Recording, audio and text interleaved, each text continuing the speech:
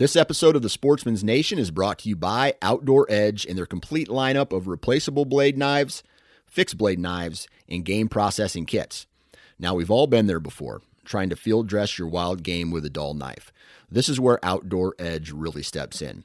With the Razor Safe system, you can have a brand new razor sharp blade with just the push of a button. No more dull blades and no more problems processing your wild game. To check out all of the products from Outdoor Edge, visit OutdoorEdge.com. And at checkout, enter the discount code NATION30. That's NATION30 for 30% off of your purchase.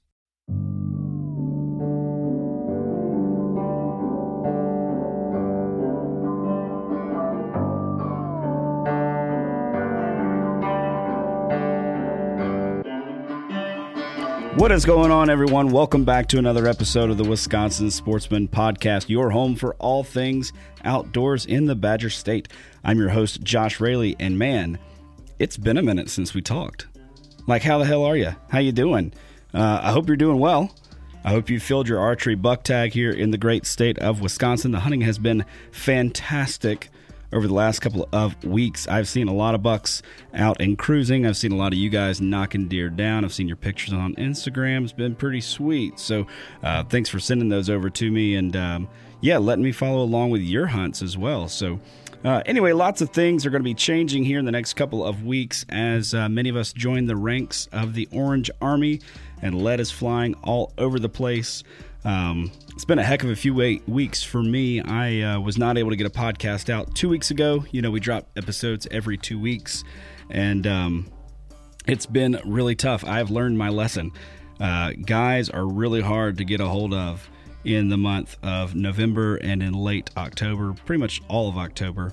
Next year, I'm going to have several episodes recorded prior to heading into October and early November because with guest cancellations, my own efforts to try to spend a little bit of time in the woods with my work schedule getting pretty crazy and family getting sick. And as you can probably tell from my voice today, I am sick as well. So if I cough in your ear, man, I'm so sorry. That means I missed it in editing. So but I'm going to do my very best. So anyway, I lost my voice a few days ago and actually have pushed recording this episode to the very last minute that I possibly could to get it out, hoping that my voice would kind of strengthen up a bit and I would be able to come on and record something that doesn't sound like a grizzly bear trying to talk to you. So we'll see how it goes. But anyway, I want to take this opportunity to kind of give you a recap of my season so far. And more than just telling you the events of my season, I want to share with you what I have learned throughout the year. Now, I try to take at least one thing away from each hunt, whether it's something new, maybe it's just something that can be improved upon, or something that I need to be reminded of. And if I'm looking at this season from the perspective of, man, what can I learn? What can I improve on? This season has not disappointed. I have learned a ton, and I'm going to be honest with you, I only got to hunt 6 times. So it is November 16th, I believe, maybe November 17th. Yeah, November 17th as I'm recording this right now. And I've only been in the timber 6 different times, and I've probably learned as much from this season as I have from any other season. I saw multiple deer on each of my 6 hunts. I had deer within bow range on each and every hunt. And up to this point, hunting strictly in the timber and close to bedding, I haven't been hunting on large food sources. I haven't been hunting where I can see forever and a day off in the distance. And even in hunting in tight cover, I have seen 22 deer, 10 bucks, and 12 does while on stand. And I've seen more, obviously, on the way in and on the way out. 2 of the bucks that I saw and had encounters with were mature bucks, and the rest were small 1- and 2-year-olds. So I would say that's a pretty good season, a pretty good record. I've really grown in my confidence and my ability to get myself on deer. Now, getting those deer on the ground is another thing, as you'll see as we get a little bit further into it. But before we get too far down the rabbit hole, I do want to remind you, if you have not already, be sure to subscribe to this podcast wherever it is that you access your podcasts. If you can, leave us a review. That really helps me out. Lets others know that this is a podcast worth listening to. Also, follow along with the Wisconsin Sportsman Podcast on Instagram. We are teetering right on the 1,000 followers mark and toying around with doing some kind of giveaway. I'll let you know about that in the next episode. We were higher on Instagram. We had a lot more followers, and it's actually pretty funny. I took my wife's advice, and I made a reel.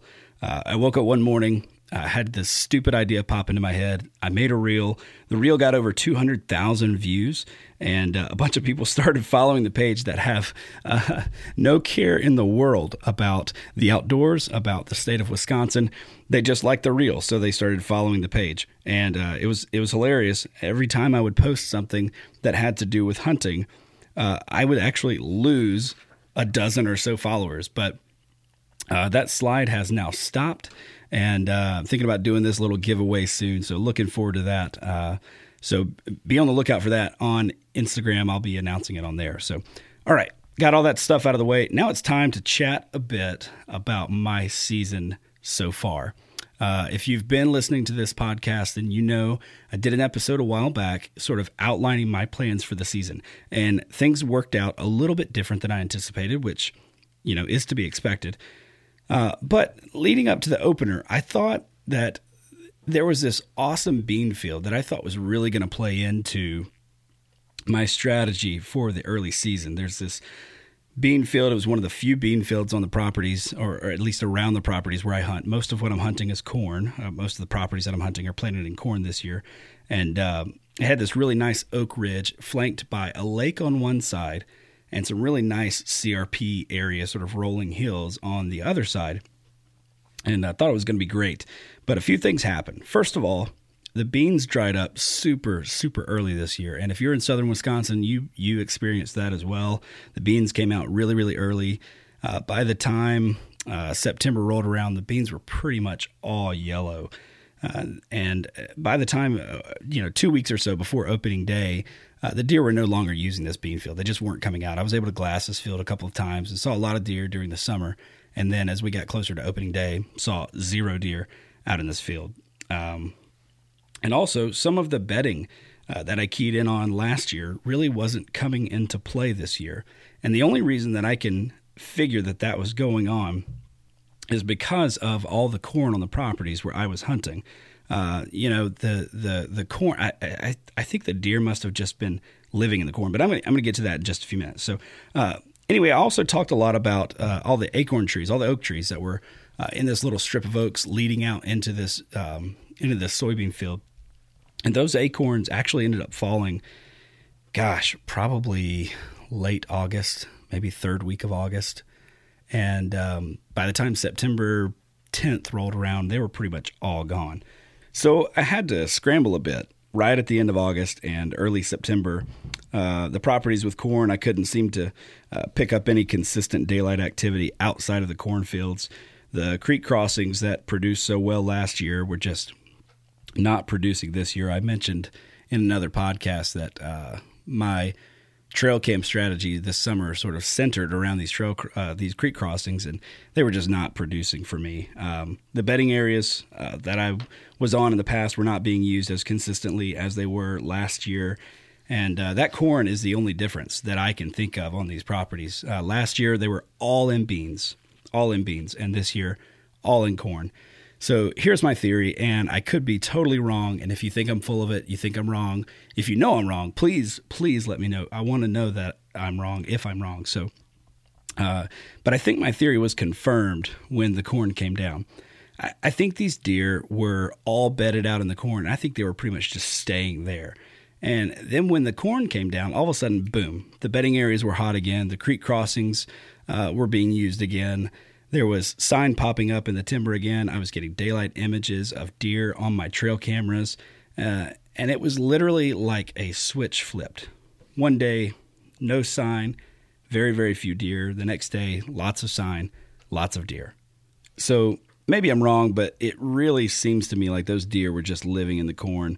And I probably could have adjusted to this somehow. I thought about still hunting my way through the corn like John Eberhart talks about. I thought about setting up in some of the little drainage strips and just sort of glassing along the drainage strips and seeing if there were deer coming out or crossing them. as you get close to last light. But to be honest with you, I have 0% confidence setting up in a 100 plus or 200 plus acre cornfield, hoping I'm going to see some deer. But hey, maybe next time the rotation is all corn, I'll give it a shot. But anyway, I ended up checking out a new property because my previous plans weren't quite working out. About check this new property about 10 days before the opener. And I was able to find some white oaks that were dropping with only about 10 days left. And I'd found these trees right as they began to fall. I mean, there was very, very little sign that the deer had hammered these acorns yet.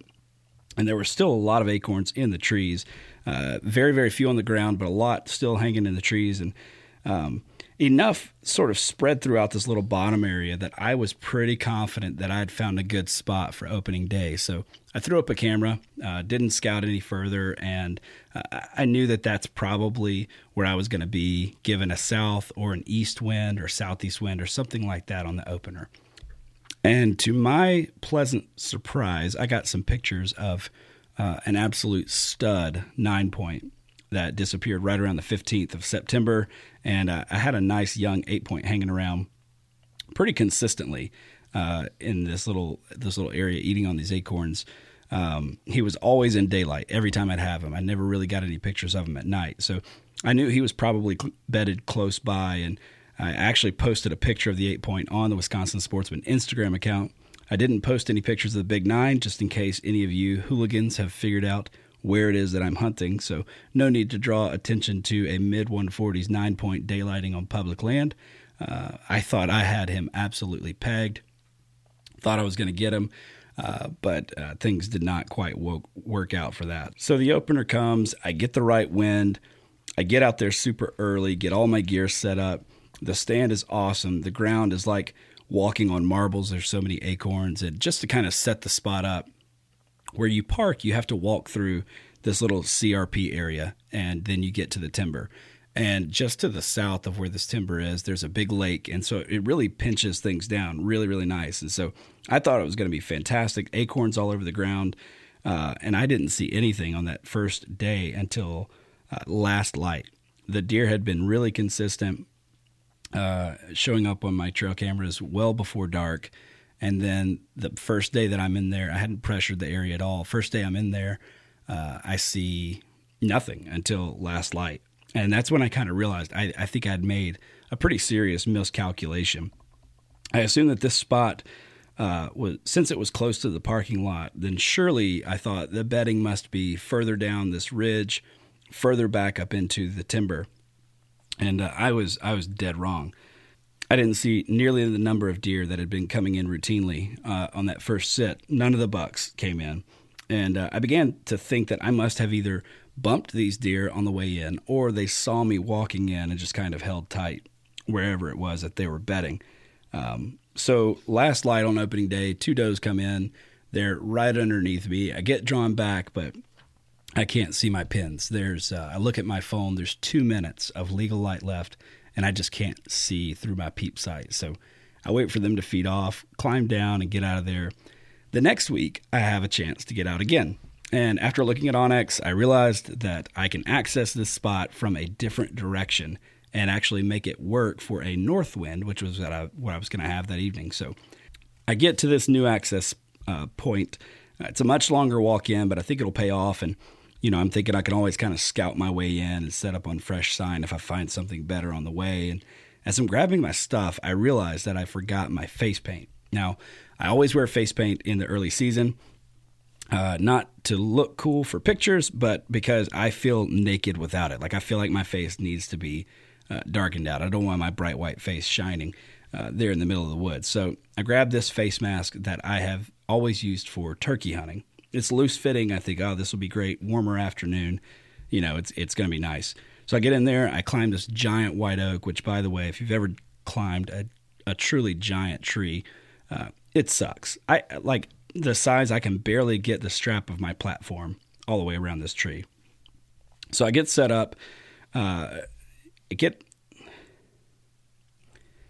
So I finally get set up in this tree, and About an hour before dark, I hear acorns crunching directly behind me, and I freeze. Eventually, a doe comes right in front of me, gives me a nice quartering away shot. I draw back, I take my time, I go to settle in, and my mask is impeding my sight window. Like I can't see. My mask has sort of twisted, and I can't see my sight. So I kind of have to roll my face around where I can finally see.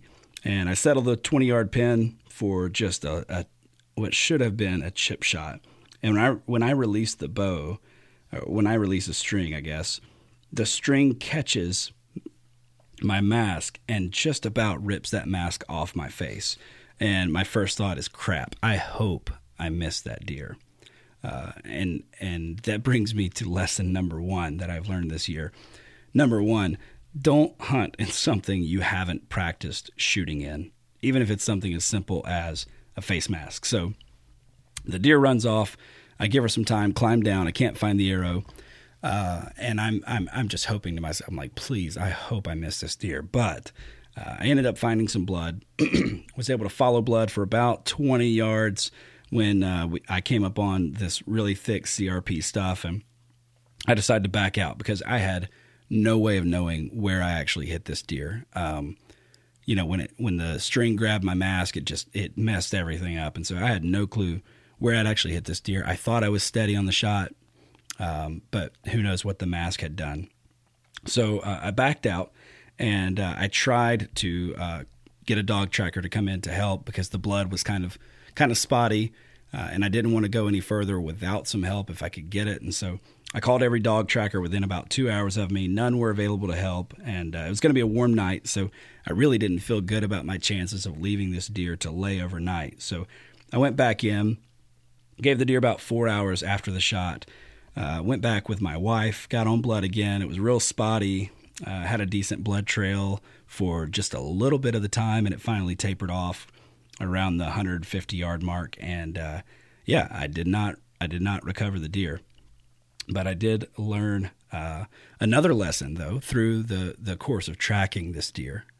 The bucks that I had been getting on trail camera, I think had been bedding in some brushy clumps out in the middle of this CRP.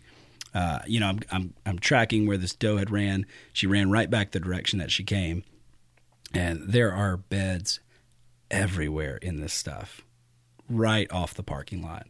And in these little brushy clumps, everything's rubbed up, obvious buck bedding all over the place. And so I'm thinking, crap, when I came in the other day and accessed this the first time, I blew out every deer that was heading into these acorns. Like, all total, they must have been 50 to 75 yards from these oak trees. And so, they were either able to see me on the way in, or they just blew out altogether and never ended up seeing them. But I didn't hear anything blowing when I went in, and I'm assuming the deer just kind of slipped out the backside. So, and actually, interestingly enough, after I did not recover the deer, I did not get any other deer really on this trail camera.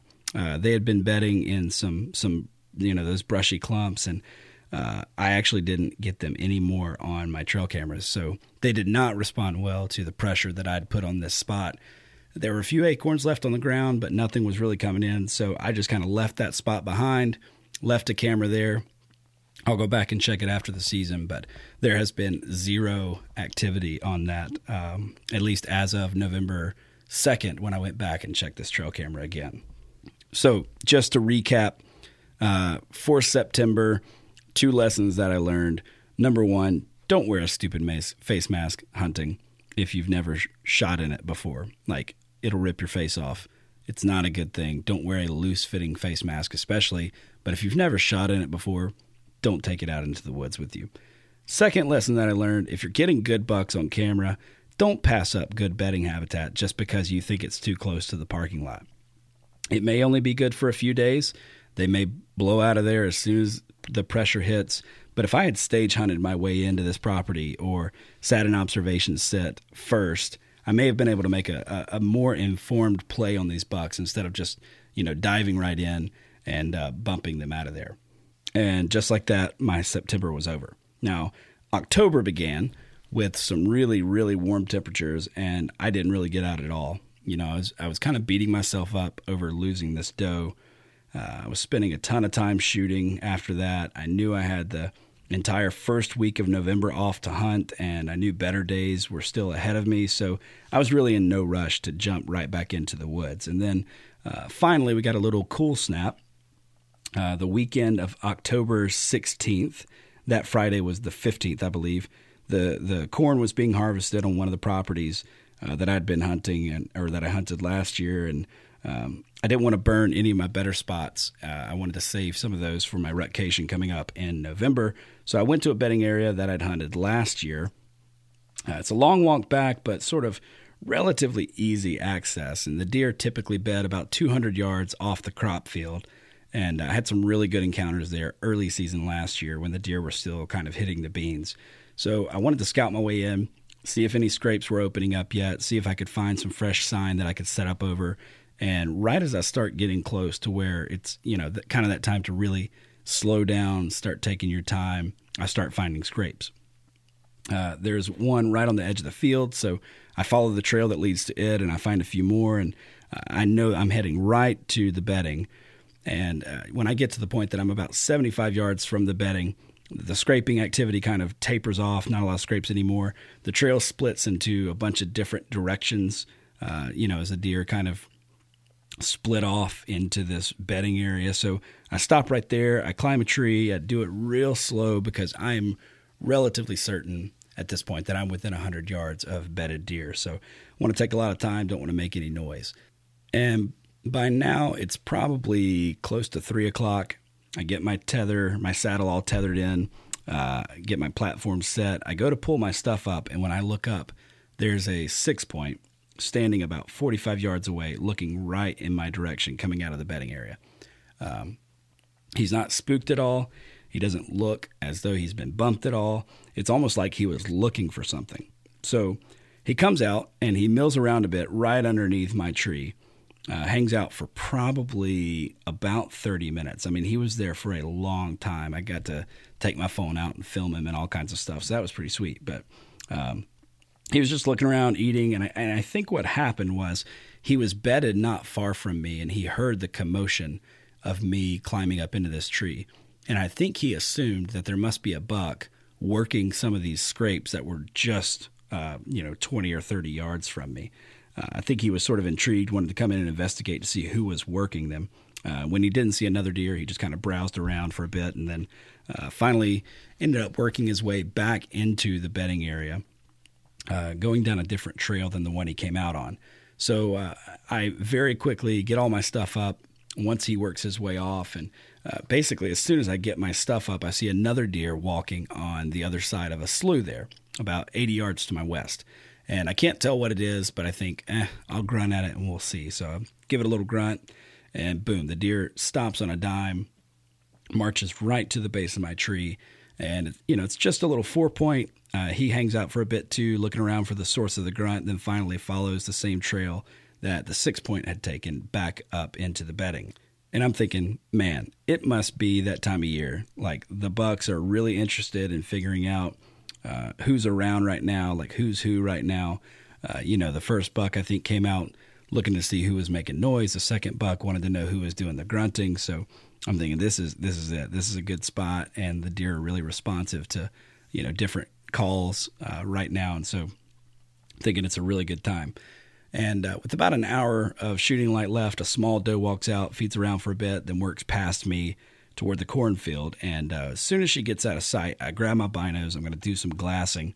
And, when I pull out my binoculars, my grunt tube falls to the ground. And immediately I just kind of have this sinking feeling like, these other deer seem like they've been responsive to calls. And there my call is 20 feet below me. And sure enough, right about this time, I catch movement out of the corner of my eye. And so I throw up the binoculars, and I see 3 does come up out of the bedding area about 75 yards to my east. And right behind them is a wide 8-point. Like, he's not huge, but he's probably 20 inches wide. So just a really nice deer. Would have been really happy to get him. But I would have loved to call to him, and my grunt tube is 20 feet below me.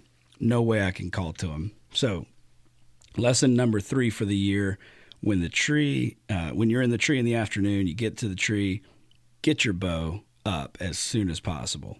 Like, getting settled in can wait, getting the rest of your stuff can wait, but get your bow up and get an arrow knocked right away. Then you can take your time sort of doing everything else. Lesson number 4 that I learned, though, is always tie your grunt tube to yourself or a gear hanger or something. Given how curious the 2 younger bucks had been that night, I think there's probably a good chance that deer would have come in to investigate. I was in a really good scraping area, and if I'd been able to give a little grunt at him, I think he probably would have come in to kind of check things out. So the next day is an interesting one for this area. It was October 16th, and you probably know that was the pheasant opener here in Wisconsin. And I knew I wanted to get in on that 8-point that next afternoon on the 16th, but I also wanted to take advantage of the pheasant hunters pushing deer around the morning of the 16th. There were going to be a ton of guys out there. In fact, when I left that next morning, I think I saw probably close to 50 cars. I mean, guys were lined up along the road. It was ridiculous. So I went on this particular morning into one of my better spots. Prior to the pheasant opener, the deer really like to bed out in this really thick, nasty CRP stuff. And just inside the timber, maybe 100 yards from the CRP, is another bedding area that I would consider a primary bedding area. It gets used year-round. But once the pheasant pressure hits, once the hunting pressure in general hits this property, the deer just sort of stack in to this little bitty 10-acre oval. So I set up on a little transition between the CRP, where I knew the pheasant hunters would be, and the primary bedding, hoping that they would kind of push the deer my way. Now, the season didn't actually open for pheasant until 9 a.m., so I knew I had a little bit of time to wait, and I knew that a lot of the action would probably be later in the morning. But about 7:30, I look over, and I've got a young 6-point coming in, and he beds down in the CRP around this little brushy clump of stuff about 50 yards from me. And until pheasant opened up, that was actually all I saw. Then once the pheasant hunters came in, they sort of started working their way down. And for the first hour, I didn't see anything. And one thing that was really cool to actually get to watch, though, was as the pheasant hunters came in and they got closer and closer to this little 6-point, he didn't blow out of there. He just kind of stood up, and he would shift around this little clump of stuff and lay back down. And then as the pheasant hunters would go the other way, he would stand back up and he'd move to the other side and he'd bed back down. He wasn't going to blow out. He just wanted to keep that clump of brush between him and the pheasant hunters. So something cool to hold on to for next year. You know, the deer are going to hold tight for as long as they possibly can. But anyway, so the pheasant hunters keep working. More and more guys are showing up. And then finally about 10:30, I hear something coming from my north, or coming to me from the north. And I look up and I just see a rack bouncing through the CRP. At least 8 points, lots of mass, spread past his ears just a bit, long sweeping beams. I mean, just a freaking specimen of a white-tailed deer. And he's moving fast. And he's moving fast straight at me. I mean, he's heading right to my tree. And so when I see him coming right at me, I go ahead and I grab my bow. He gets about 40 yards. I go ahead and draw because he hasn't even stopped running yet. And right before he steps out into this little shooting lane that I've got right in front of me, he stops. And he looks back and he listens. And I'm holding and I'm holding and I'm holding. Then he takes off again all of a sudden. And I have a pretty wide shooting lane. So as soon as he hits the lane, I give him a little meh just to try to stop him. And to my surprise, he actually froze. He stopped right there, quartering away, 8-yard shot, and I let it go. And I watched my arrow sink in, getting about 22 inches of penetration, but I hit him high. It was a pretty steep angle. Like I said, he came right to the base of the tree, and I ended up hitting the deer high. He ran off. I think he's going to go down, 40 yards away. He runs off and he kind of stops. And I'm thinking, okay, that's it. He's going to fall over. Boom, I got this. And then he just kind of trots off after that. And man, I tell you, I lost it. This is one of those moments that I'd been planning for, I'd been waiting for, and it should have been absolutely perfect. The shot was perfect, I thought. At least the shot opportunity was perfect, but my actual arrow placement was pretty questionable. He was already severely spooked, so I'm sure that had something to do with him just keeping on like he did. Immediately, I start calling dog trackers because, I shot him at 8 yards. I'm glassing the ground with my binoculars. I don't see any blood anywhere. I didn't want to get down yet because I didn't want to bump this deer. So I start making phone calls trying to get a tracker. Luckily, actually, this deer ran right past one of my trail cameras. So when I got down, I was able to sort of confirm, like, hey, I hit this deer exactly where I needed to hit him, front to back. It's just a little bit high, angling sort of down and up into the body cavity. So I think I probably should have gotten both lungs on this deer. Like I can't see a way around it, but I don't see any blood anywhere when I get down. So I'm just sick about it. Fast forward, I don't go after the other Big 8 that afternoon because I'm finally back out there with a dog tracker. Find part of my arrow broken off, find a little bit of blood, but the dog never really gets good and locked in on this deer's trail. And unfortunately, I don't recover the deer. I go back and I grid search a few more times. Actually spent about 4 hours the following Monday morning grid searching in this area. And I just don't find him. By the way, if you're listening to this and you're in southern Wisconsin and you find a large dead 8-point this season, or when you're shed hunting this spring or whatever, reach out to me, please. I'll let you know exactly which property I was hunting on. I just want to know what happened to this thing. So if you happen to find a deer, let me know. I'd love to know if it's the one that I shot. So I'm almost positive he's dead, though, at this point. I haven't gotten any more pictures of him on trail cameras. So, I think the shot was fatal and just wasn't able to recover him. So, at this point, I've had the best season of my life for getting on deer and also the worst season of my life. I am 4 hunts in. I've seen 2 mature deer already, but I've also wounded 2 deer already, including the largest buck I've ever shot at, and without recovering either one. And so that kind of brings me to lessons number 5 and 6 that I've learned this year. Number 5, shoot from an elevated position at home at really, really close ranges. Like I've always shot from a tree or shot from an elevated position, but I always do it, 20 yards out, 30 yards out, 15 yards out even.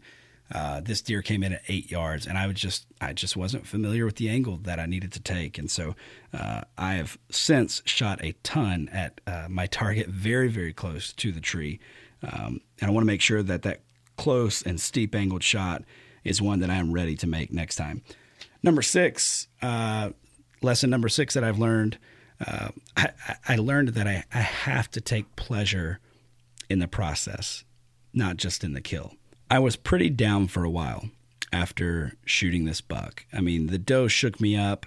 After shooting this buck, I mean, my confidence is shot. I'm bummed that I didn't get this deer. I'm bummed that this deer is now dead and not running around in the woods anymore, I'm pretty sure. And in fact, that was November 16th, and I didn't hunt again until November 1st. I didn't even try to get out in the woods. I just... I kept playing the thing over and over in my mind, thinking what I should have done different. But I turned that into, fuel for practice, fuel for shooting. And I shot at least once a day, sometimes twice a day between October 16th and November 1st, just to make sure that I would be ready if that kind of opportunity presented itself again. But the one thing that kept me going, the one thing that kept me looking forward to November 1st and my rutcation that I was going to take, is that my scouting and my planning had paid off.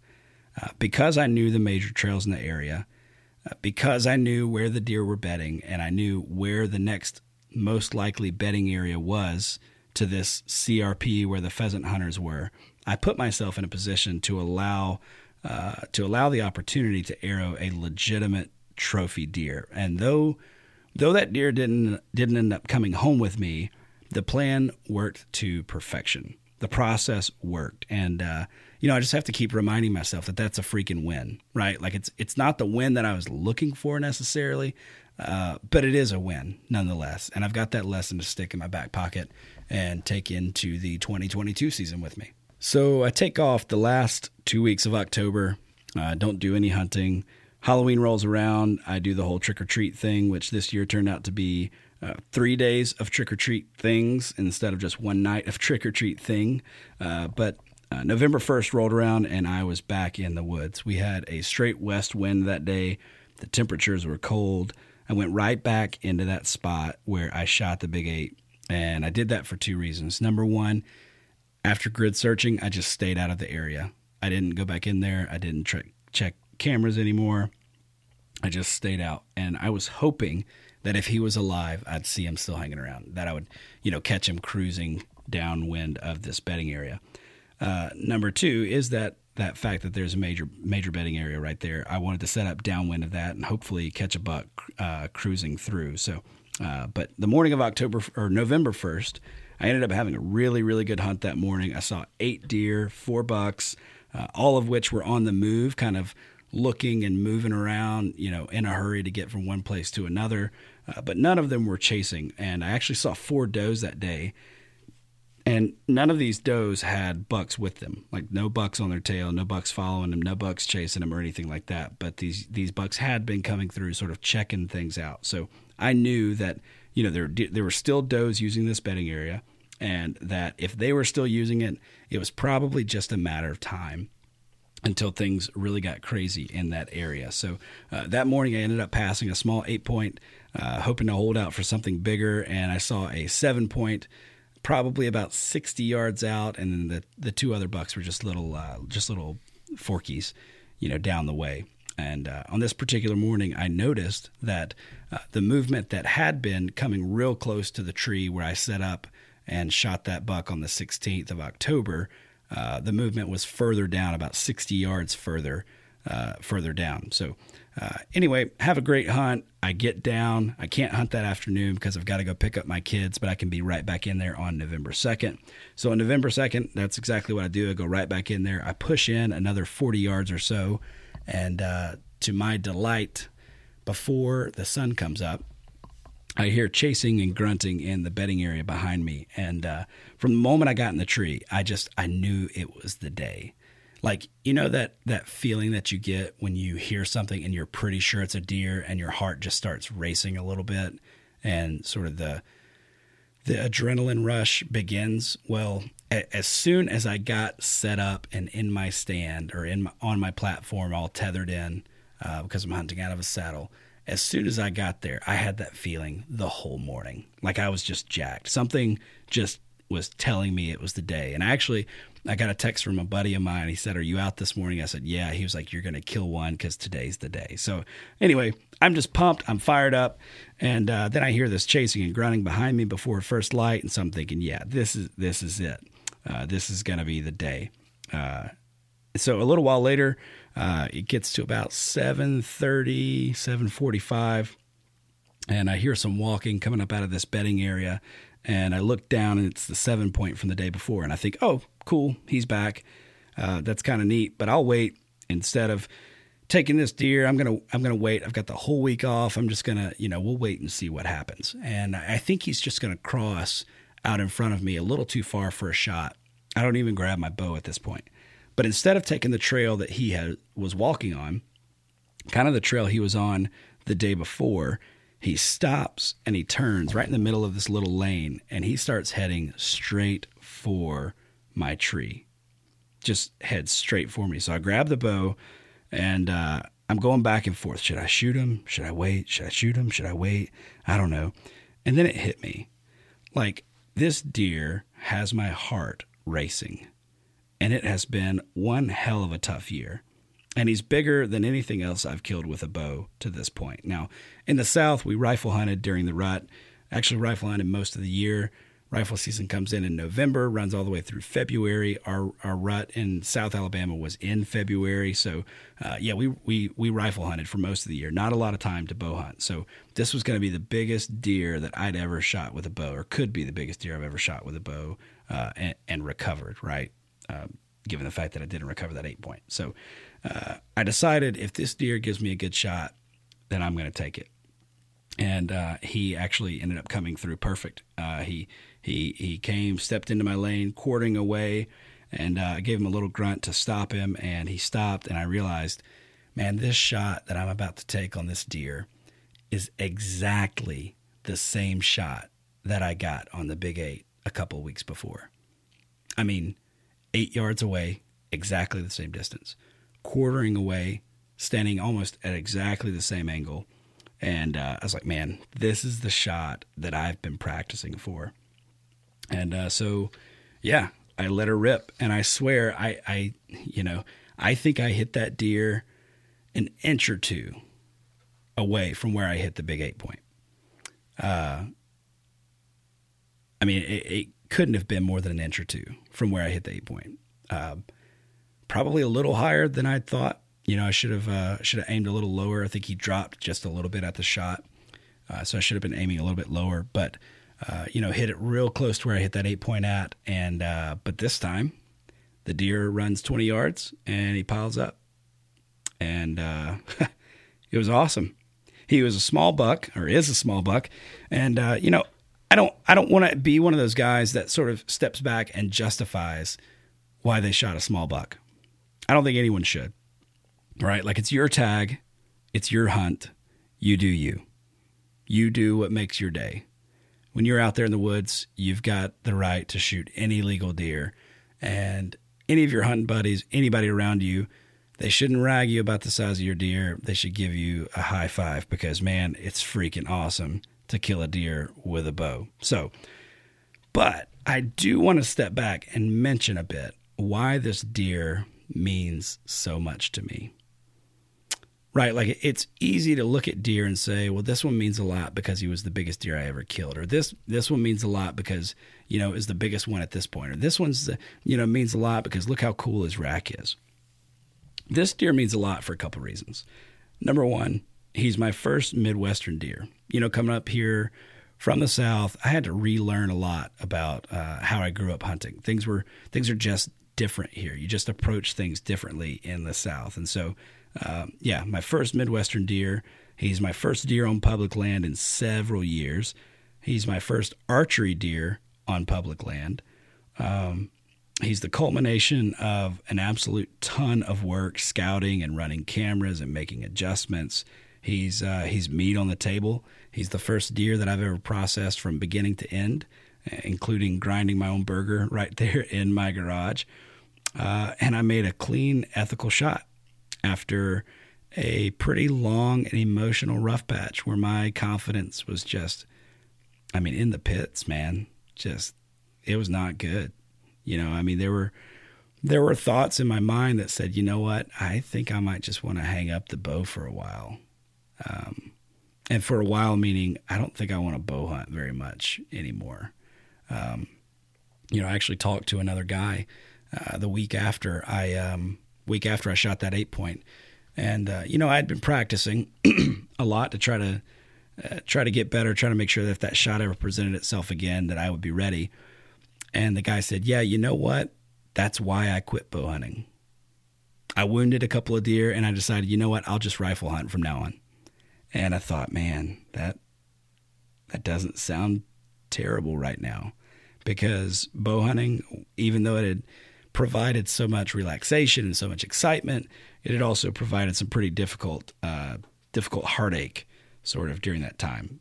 So, but anyway, so this deer, when I look at his antlers on the wall, I've got a buddy of mine doing a Euro mount of him. It's always going to be a special memory. You can check out a picture of this deer on our Instagram page. Hell, I might put him as the cover for this episode. Who knows? And this brings me to sort of the last couple of lessons that I wanted to share in this episode. There are a few more that I've learned this year, but I may save them for a later date. These are lessons number 7, 8, and 9. Lesson number 7 that I learned: when you see the deer doing something, you gotta move. And this is something that I knew already, but something that I needed to be reminded of, and something that I think we all need to be reminded of, right? Like, don't watch deer all day at 60 yards and then go back the next day and sit in the exact same spot. and watch deer at 60 yards again. Move in on them. Capitalize on that information that they're giving you. Get yourself in a better position to actually get a shot the next year. So capitalize on what you know to put yourself in position for a shot. Be mobile. Don't get tied down to just one spot. Now, don't get me wrong. I love a box blind. I love a ladder stand as much as the next guy. But if you don't have a mobile option like a tree saddle or a light hang-on or a climber, you're going to be out of the game a lot of times. Lesson number 8, get a deer cart. The 750-yard drag through the woods was an absolute killer. And, I had no good way of dragging this deer out. And when you shoot a deer on a Tuesday and everyone else is at work, it's pretty much just you if you want to get this deer out of the woods in a timely manner. So get yourself a deer cart. I'm going to get one of those for next year. Finally, lesson number 9, man, hunt your hunt. Lots of guys talk about this, and it's been good to see social media kind of turn away from only highlighting the big deer that get killed, and sort of a lot of guys who are just saying, nah, man, hunt your hunt. But that phrase, hunt your hunt, means something more to me now. In fact, there was a guy that when I posted a picture of this deer, I sort of posted what this deer meant to me. And the guy he responded with that, man, hunt your hunt. And, it meant a lot to me. And so, I've never regretted shooting a deer before, but, when I shot this one, I had this little twinge of regret at first, hey, maybe should I have waited for bigger? And the answer to that question, should I have waited for bigger, is hell no, I shouldn't have. This deer is perfect. The hunt was perfect. The shot was perfect. The memory will be with me forever. And I'll look at this rack and I'll see my entire 2021 archery season, and I'll remember that, man, I hit that deer and I double lunged him and he piled up 20 yards away.